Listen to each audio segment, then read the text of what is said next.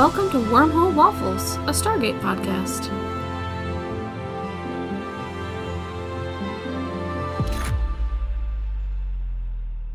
Welcome to Wormhole Waffles. I'm your host, Chelsea, and with me is my co-host, Arzu. Hello. And we're together in person. Yes, we are. It's been 6 months since we last saw each other, so this is great. Very excited. Yes. So last week we talked about Bloodlines and Fire and Water, which had a lot of great team-building moments. And today we'll be talking about episodes 13 and 14, Hathor and Singularity. Hathor premiered on October 24th, 1997, was written by David Karen, J. Larry Carroll, and Jonathan Glassner, and directed by Brad Turner. Singularity premiered on October 31st, 1997, was written by Robert C. Cooper, and directed by Mario Azzopardi. So I initially thought that these two episodes would go perfectly together since they both feature two Lady Goulds, but they don't actually show Nearty in Singularity, so we'll have to wait for her proper debut. So you have another Lady Gould to look forward to. Yeah. So, Arzu, would you please give us a quick summary on what happened in these two episodes? Sure. So in Hathor, they find Hathor, who is, they believe her to be, and she believes herself to be, the bride of Ra, but also the enemy of Ra. And she shows up on base and starts causing a lot of trouble for all the guys. Very quickly gets them to do her bidding, allegedly with like pheromones, but we've known these guys long enough to know that it probably didn't require all that much effort in the first place. Basically taking Daniel as her like consort and Jack as her first Jaffa. Sam and the other ladies on base, of which there are like 3, are like... I counted 8 total. Okay, 8 total, but really now. Basically want to put a stop to this. And they manage, but Hathor gets away. And then in the next episode, Singularity, they are traveling to another world to take a picture of a black hole. Yes. Yeah, they want to take a picture of a black hole. Instead, they find thousands of people dead and a single child surviving. Child named Cassandra. They bring her back and realize that she's got a growth made of the same material as the Stargate growing inside her that is very close to reacting like a nuclear bomb. So Jack's like, what if we just put the child in the basement and blow her up? And Sam's like, let's reconsider that plan. Yeah, those are the episodes. Yeah. Okay. All right, so let's do our quote reveal. Last week I gave you the quote, I suggest we neutralize her. And your guess was that Teal'c was speaking about a new woman character in the episode, specifically not Sam, because there are some women causing trouble for SG-1. So Sam delivers the line, not Teal'c. But I'll give you the point for suggesting that it's about a new woman character who is causing trouble for SG-1. Because that's true. Boy, oh boy, did she cause a lot of trouble. Yeah. So I kind of love Hathor because she's, we don't get very many Lady Gould in general. And she's a pretty like feisty character. She's pretty fun. But then again, sometimes I feel like her character is mostly represented by her wanting to reproduce, which is a little unfortunate. Yeah. I think taking it as a woman whose sole motivation is reproduction, it's a little taking her as like the queen bee of a colony of worms, I'm like, okay. That's true. It's a little more understandable. But having this sexy half-naked woman walking around going, basically talking, what was she telling Daniel? That she wants him to supply the code. The code of life. The code of life, which is certainly one way to put it. Yeah, so she needs the code of life from whatever, how would you say, like being that is going to host the Gould so that it'll be most compatible. So if you want humans to be the host, she needs the code of life, aka DNA, in order to make the most compatible Gould. But because these are worms, does it need to be sexual reproduction? What do you mean? Like, she needs DNA. Could she use, like, hair? I don't know. Because, she has sex with Daniel, and then next thing we know, she's sitting in a bathtub of worms. So I don't think the normal pregnancy cycle was an issue for her. I think, at the very least, she would have to consume it in some way because she has to get it into her body. So there maybe more. Yeah, I don't know the specifics of the. So she could drink his blood. I don't know. Or I guess not drink his blood, like because we inject his blood. We see later on, we see a gold queen who is pregnant outside of a human host body, and it's the gold itself that is pregnant. Mm-hmm. But in this case, since she's in a host body, the gold itself can't really carry the babies because the symbiote is in the head of the host. That's why I'm like assuming they're using Hathor's sex organs, but yeah, that's what I'm thinking. But like that doesn't explain the carrying, because unless the gold start melding DNA with their host. Yeah, I'm not sure about the exact. I need answers. You're not gonna get them. Okay. Alrighty then. I don't think the creators are that concerned with exactly how gold reproduction works. No, they don't care. But I mean, this does bring up the whole thing the idea that I introduced last time about how there are some gold who are queens in terms of being able to reproduce, whereas there are some gold who happen to be in a woman's body but are not capable of reproducing necessarily. Mm-hmm. Yeah. So like Apophysis' wife probably isn't a reproducing queen, but we don't actually get any firm confirmation of that, I don't think. Whereas like Hathor definitely is, obviously. If you're going to introduce the lore of these reproducing worms, then you need to have answers for how the worms reproduce. I don't know what to tell you. I mean, I guess I would assume that since the Gould is in a host body, that the Gould sends her own DNA down into the host's womb, and the host takes on the DNA of the male. It's a very liberal interpretation of how the human body works. I mean, I'm working with what I got here. Yeah. We do see her later, though, like trying to build her own empire. So it's less about reproducing physically and more about like reproducing emotionally. So good for her. Oh, I just think something interesting. So Hathor refers to herself as we. She's like, we are happy and you should be happy to serve us and that kind of thing. And I saw somebody on Twitter talk about, I wonder if that means that Hathor the Goa'uld is being representative of both herself and the host. And the actress who plays Hathor, Suanne Braun, tweeted back that she saw it as just the royal we. That was my thinking, was the royal we. I didn't even think of it as being like two entities. No. That the Goa'uld don't strike me as that kind of people. No, they're really not. Yeah. Like the hosts to them are like shoes. Yeah. So royal we, because she thinks a lot of herself. But it is interesting to see also that she kind of switches back and forth between using a normal human voice and using a Goa'uld voice. So this is introducing to the audience for the first time that they are capable of switching back and forth, which will be important because sometimes they use that to deceive people into thinking they're not Goa'uld when they are. Which I think is what she was doing here anyway. Yeah, when she first came in, she was disguising her true identity. Yeah. And then even later, like when she wanted something from the guys, she would use her human voice. And then when she was in Goa'uld mode, suddenly got all scary. Yep. Oh, Hathor. But yeah, this whole episode, I was mostly thinking like, now if only there was just a woman in charge of that base. I mean, okay, listen. First of all, yes. Second of all, I feel like all of this is Jack's fault. Because, okay, Daniel gets pheromoned. Yeah.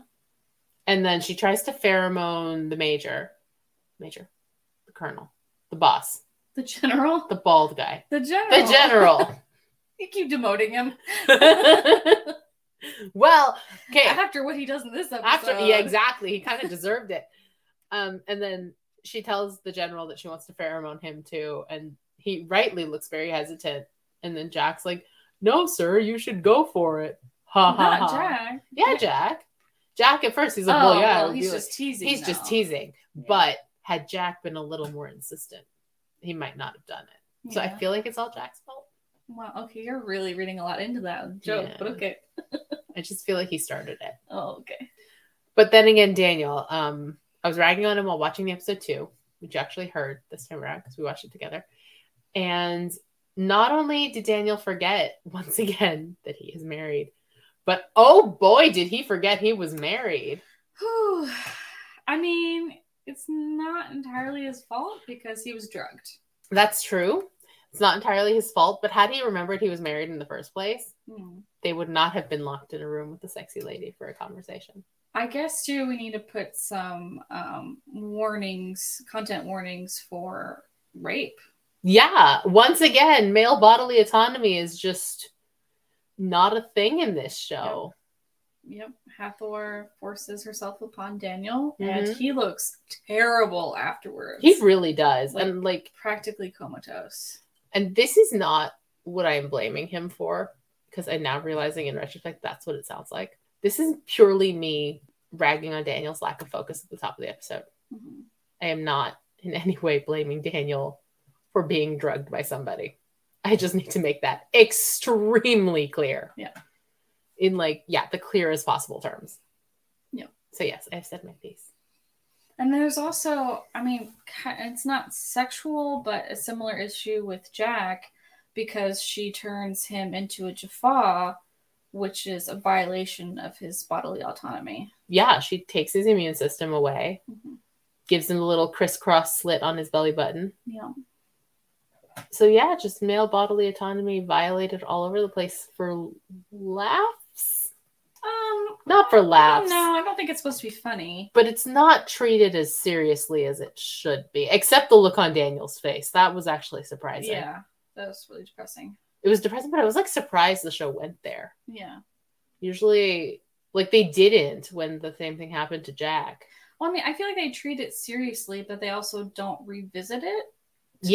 Ask the guys because at first it seems like when Hathor leaves and they're no longer under her pheromonal control, it seems like they don't remember anything that happened. But then Daniel was like, "Oh, that's going to be my DNA in any of the baby symbiotes that you find." So he obviously remembers something. Yeah. Either that or they told him what happened. I feel like he remembers because that look on his face is not something he's going to easily forget. Yeah. So, again, they need therapy after this episode. And again, I would like to have some words with the writers. Yeah, I don't... It's men this time. It's not... Yeah. But one of the writers was Jonathan Glassner, which is one of the creators of the show, so... Jonathan Glassner. Come on. You know better. Yeah. Yeah, so...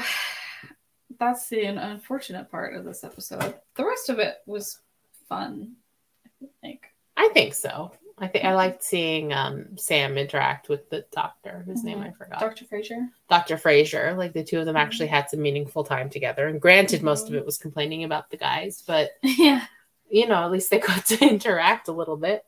What did you think about them using their feminine wiles to get out of the locked room? I think that was a very 1997 solution to that particular problem. Yeah. Yeah.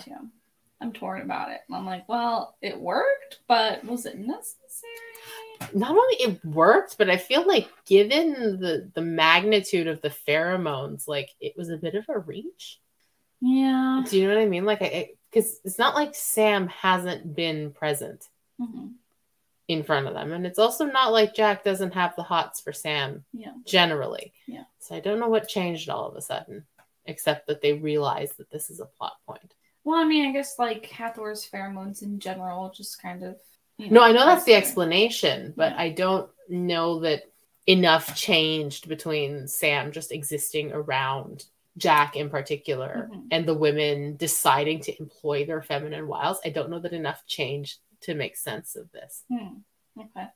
Yeah, I feel like if the writers thought about it a little more, they could have come up with a better way. If the writers thought about it a little more, we wouldn't have had men get raped twice this season.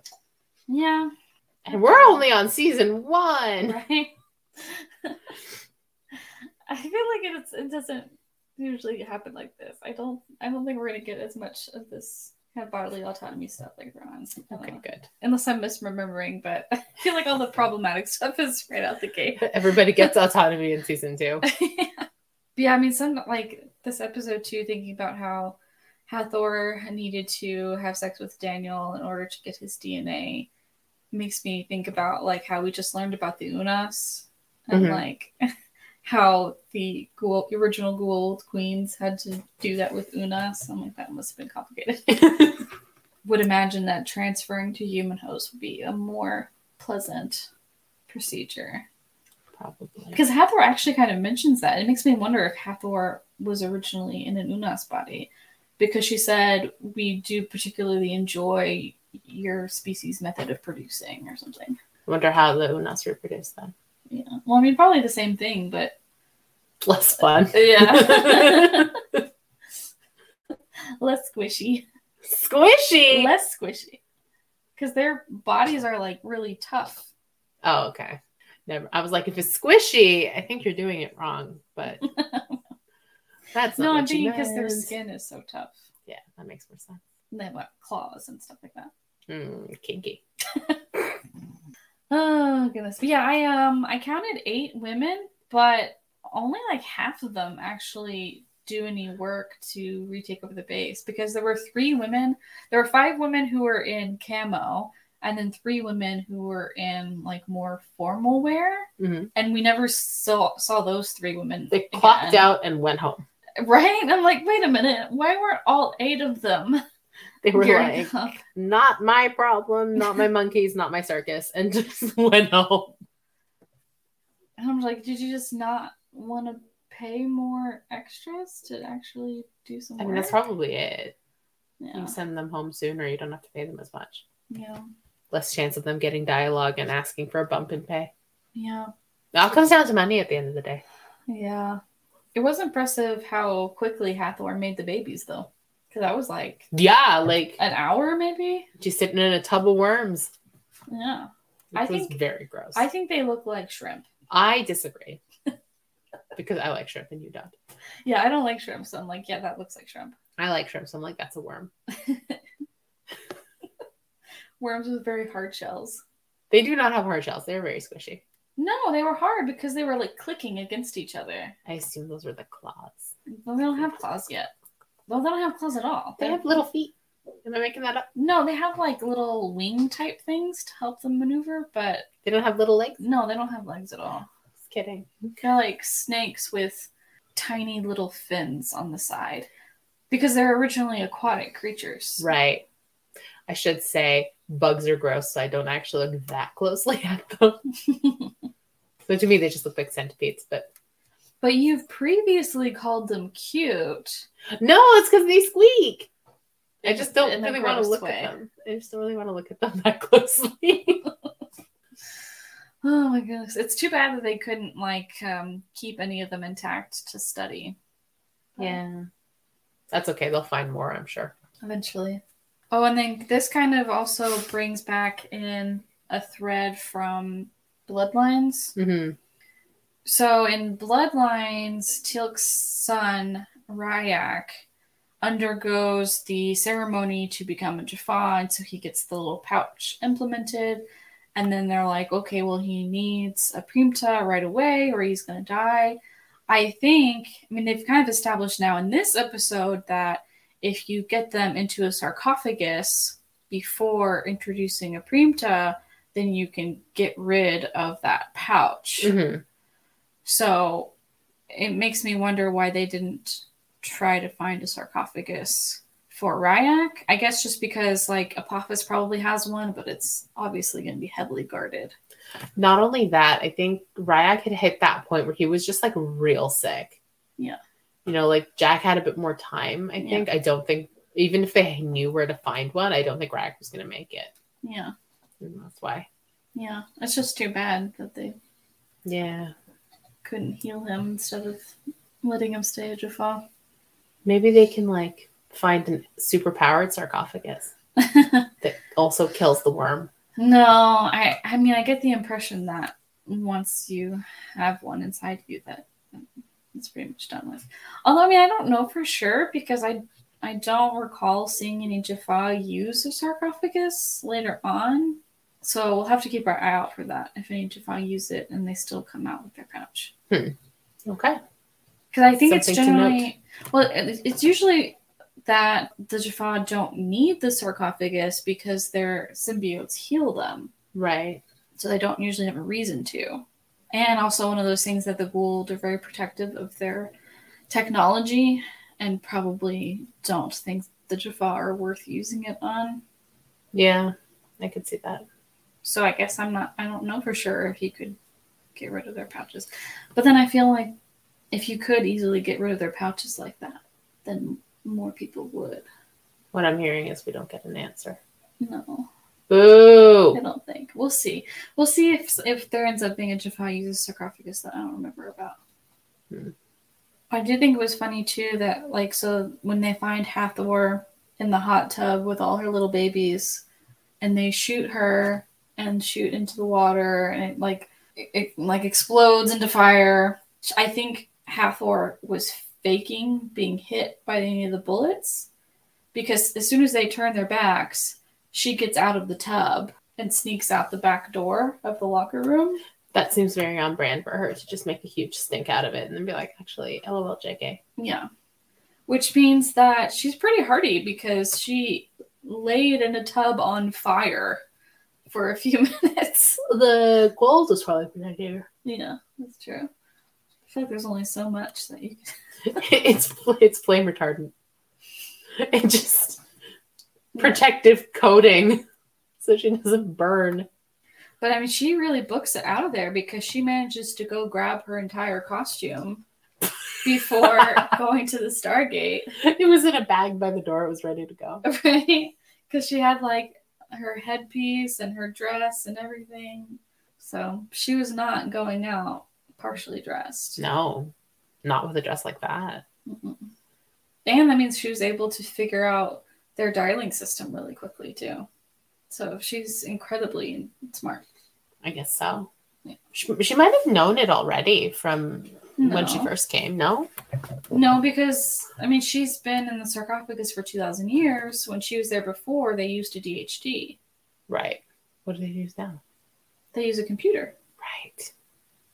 Right. So the fact that she figured out how to use a computer on her own, unless maybe before all that went down, she had one of the soldiers show her how to use it. Well, she was probably, if she's planning this far ahead, she probably planned an exit strategy.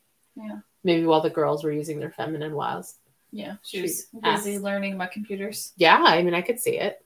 Yeah. She's industrious. So she is. She's very smart. Mm-hmm. So do you have any last thoughts on Hathor? Justice for Daniel. Yeah. Even though I have my issues with Daniel, justice for Daniel. Yeah.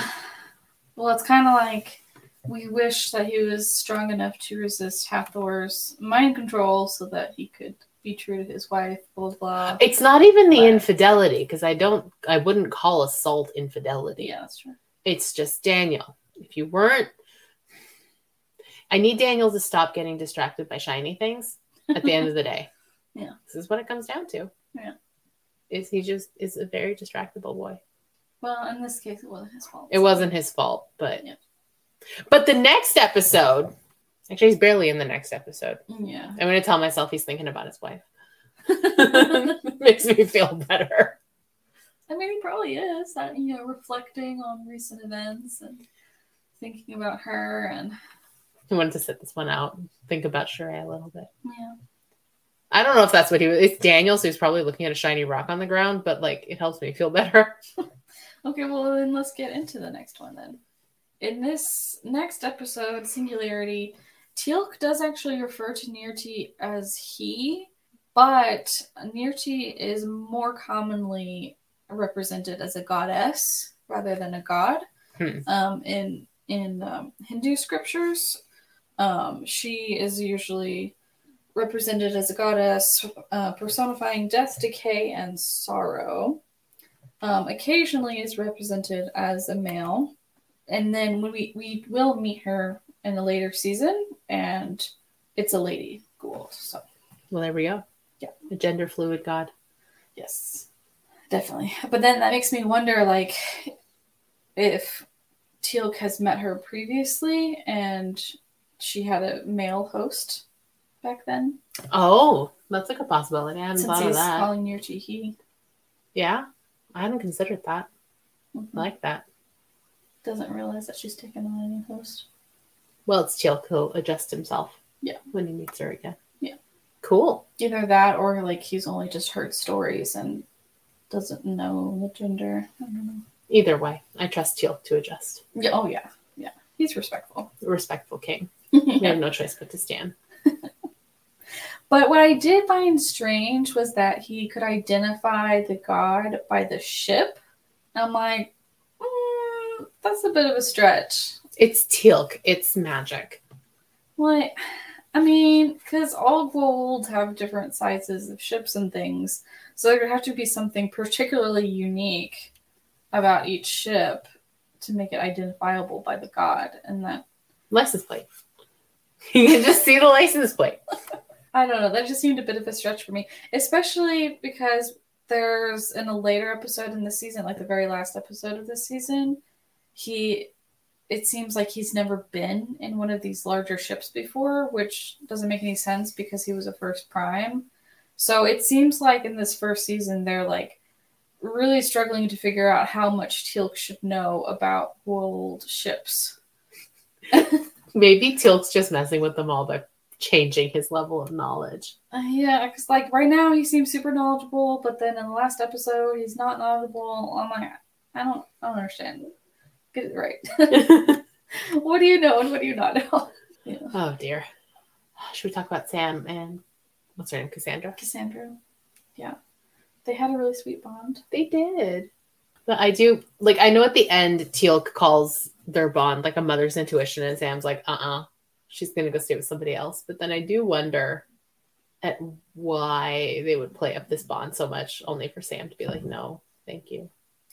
I think it was more like, because Sam was talking about how she had an instinct that the bomb in Cassandra's chest was not going to go off. I think it was a scientist instinct, because, deducing that when Cassandra got close to the gate, she got sicker, and when she got far from the gate, she got better, is like, okay, the scientist in me is understanding, the correlation here. And then the men are just like, oh, it's because of your maternal instinct. No, I get that, but I'm like, yeah, it was a pretty parental bond. Yeah. Up to this point. Right. And then Teal'c brings it up and she's like, mm-mm. And I'm like, well, then what were you doing? Other than just like being a decent human being. Well, they do stay very close. I mean, I think her thing is like, she can't adopt Cassandra because she doesn't have a partner outside of her job. So, and she's gone all the time. Yeah. So she doesn't have anybody to look after Cassandra while she's off world. Like, I objectively understand why it's a bad decision for her to have children, at this moment. Yeah. But I suppose the setup seemed like they were heading that way. And I think realistically in sci-fi, had she been a man, she probably would have adopted him, no problem. Right. Very Mandalorian Baby Yoda. But you know what I mean? But even if it was like, Daniel who had the bond, he wouldn't have been able to adopt her either because of the same thing. Like, he's gone all the time. Yeah. I feel like they would have been less hesitant to do it because they're like, what's the matter? Somebody else will babysit her because he's a guy. He can just be the dad. Right. I'm blaming men for this one. Well, as they suggest at the end of this episode, Dr. Frasier does adopt her. Oh, good. And so Sam gets to be like the auntie. That's good. Yeah. And we do see Cassandra a couple more times. From Toronto? Yeah, they come up with a cover story for her. It's like, you're not from an alien world. You're from Toronto. And as a native Torontonian, it's Toronto. That second T is silent. Yeah. Which is something Cassandra's going to need to practice if she ever wants to pull that off. Yeah, because if someone who's really from Toronto talks to her, they're going to be like, no, babe, you're not. Unless they're like, you were born there, but I don't think you ever lived there. Right. I just thought that was funny. Yeah. She's gonna get found out real quick. And Oh yeah. She also doesn't blown. Doesn't have a Canadian accent. Doesn't say a in a boot. And... That's easy enough to develop. Yeah. But yeah, I really love Cassandra, and I'm really glad we do get to see her again because she's this really sweet girl, sweet character. That's good. But yeah, this was an emotional episode. It was nice watching with you because I got to see your reaction as Sam and Cassandra were going down the elevator shaft into this nuclear bunker. Just a lot of yelling. What? What? Because, okay, you all know I love Jack, but he's put that baby girl in the basement to blow up. And I'm like, Jack, a couple of questions, babe. First of all, what? Second of all, why? I know why, but why? Well, she was going to blow up. But she didn't. Well, they didn't know that was going to happen. They should have. They didn't have that scientist instinct. No, because they're stupid. Yeah. Because Jack doesn't even know science about things he's ostensibly interested in. Right? When he was trying to describe a black hole to Teal, I'm like, this is shameful. You say you're into astronomy, and you're like, it's a hole that's black, and it sucks everything up, even light, which is why it's black. And I'm like, oh my God. And fancy science speak aside, Miss Frizzle would be ashamed. I feel like even she covered this in more depth. Yeah, I feel like it's not, a black hole is not that hard to explain necessarily. Jack is canceled from science class. Yes.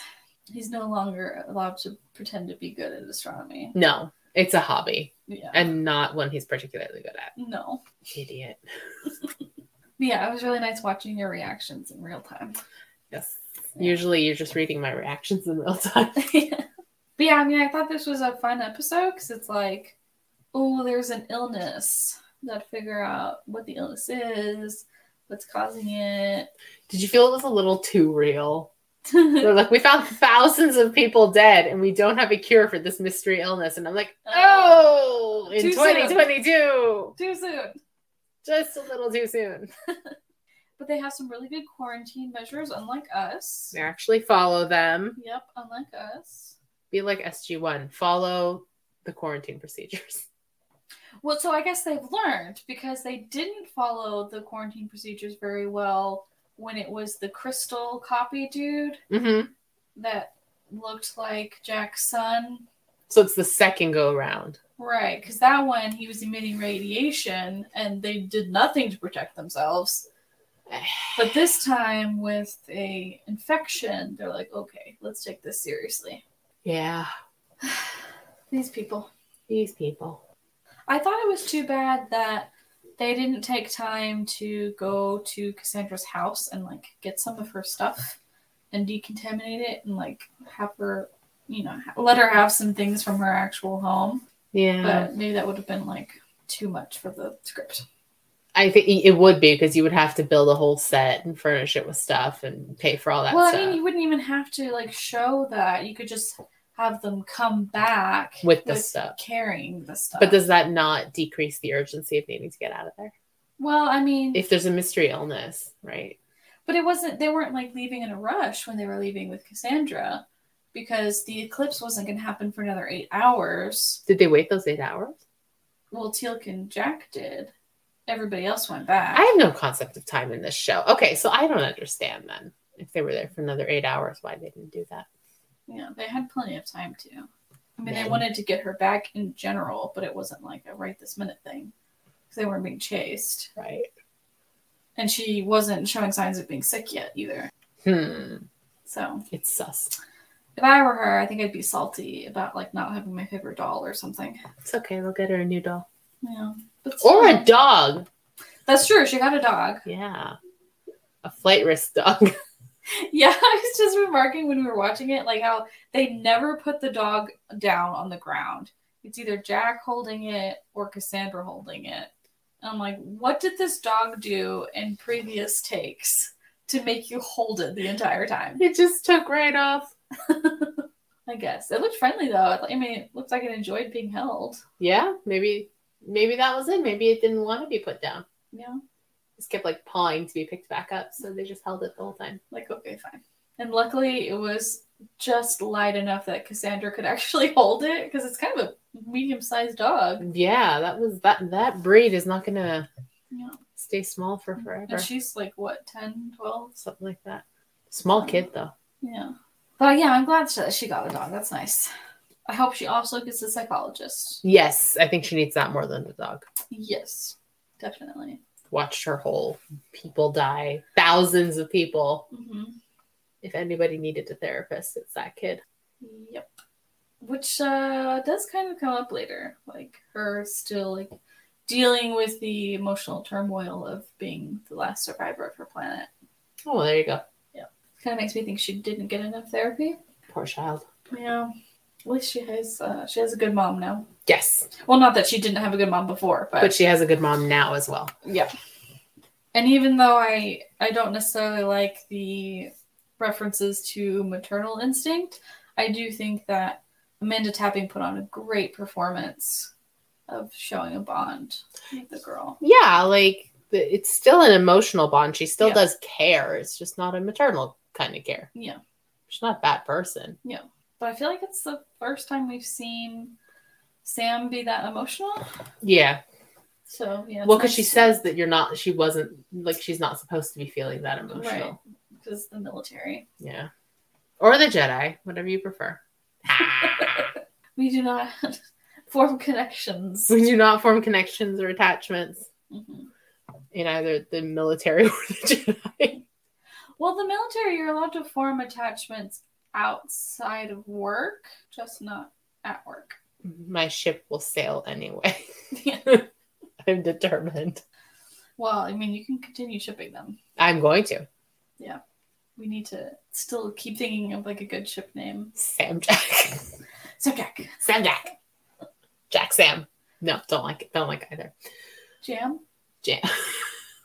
Better than Sack.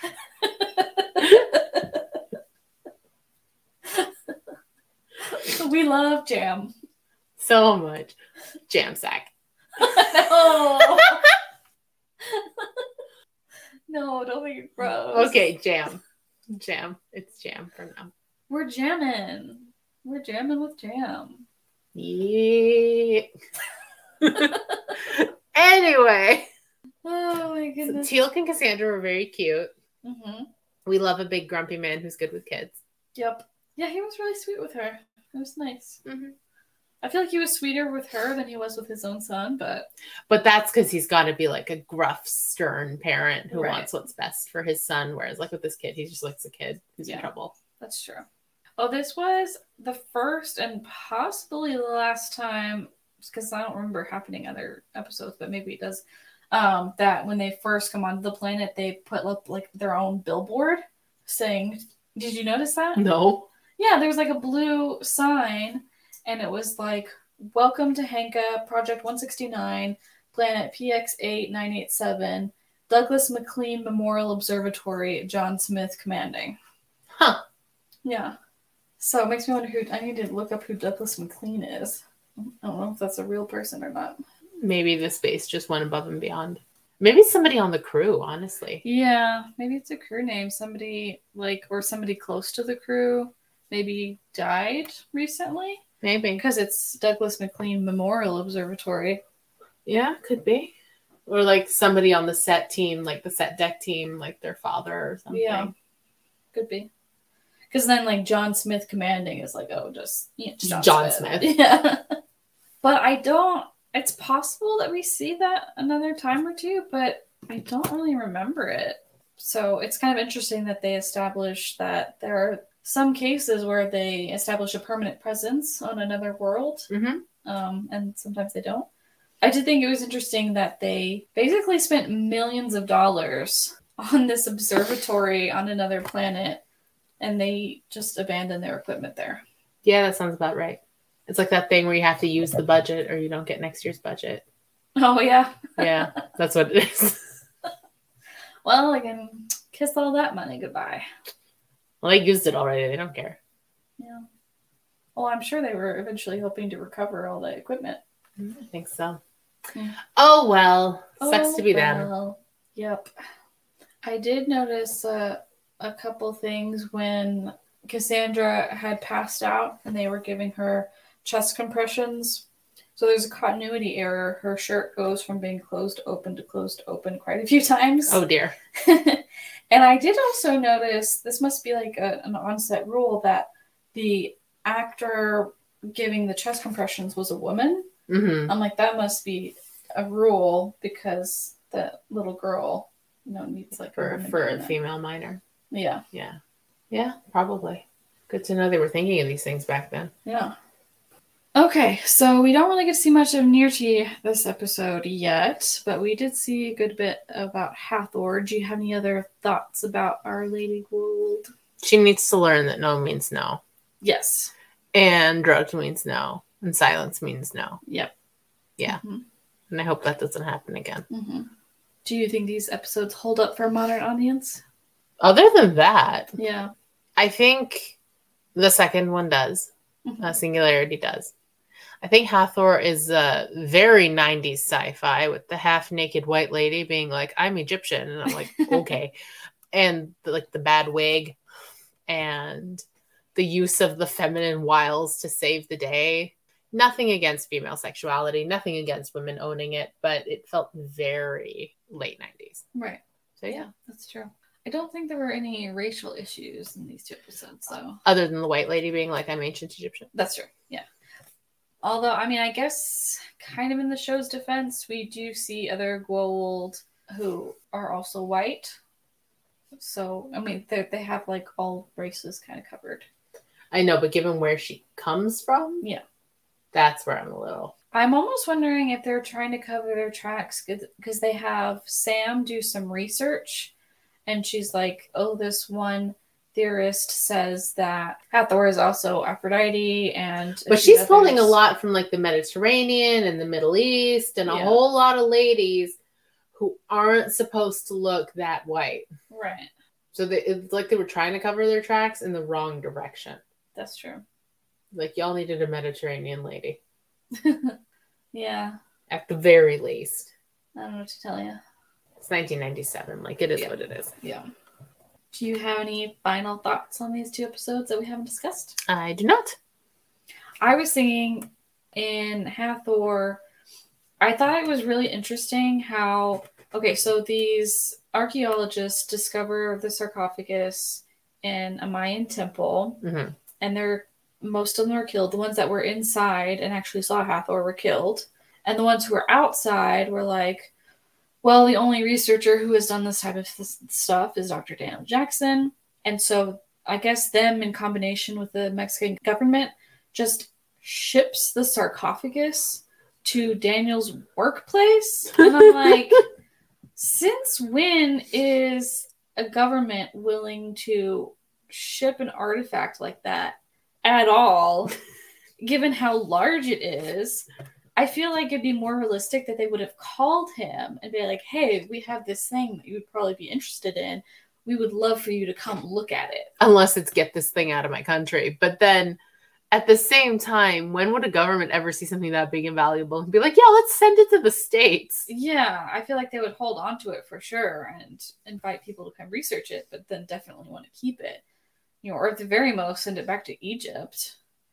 But yeah, they didn't want to pay to send everybody to Mexico to film the episode.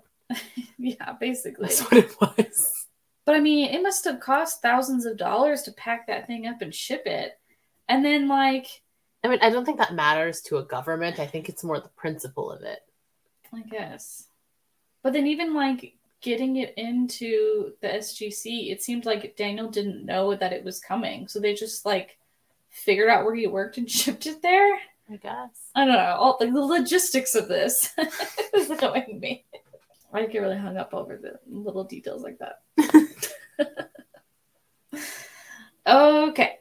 So next week we'll be watching episodes 15 and 16, Korai and Enigma, and you're welcome to watch along with us. Enigma introduces some characters that will continue to provide some good stories throughout several seasons. The Toland, for those of you familiar with them already. And Arzu, it's time for your next quote. Okay. Are you ready? Yep. What if their idea of a simple trial is a simple beheading? Okay. They are on another world. Mm-hmm. They've encountered new people. They've done something wrong. Mm-hmm. And they're like, you have to go on trial, whatever. And Daniel is totally willing to roll with this simple trial. And he's like, it's fine. It's a simple trial. And then Jack goes, what if their idea of a simple trial is a simple beheading? Like in that sarcastic way that he does. And that's my guess. Okay. Well, we'll find out next week if you're right.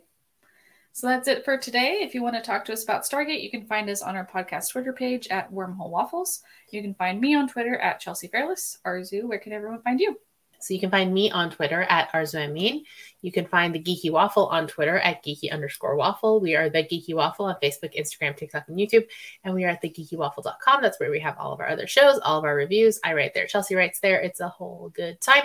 And we are on Patreon, patreon.com/thegeekywaffle. Thanks for joining us today, and we'll see you on the other side of the event horizon.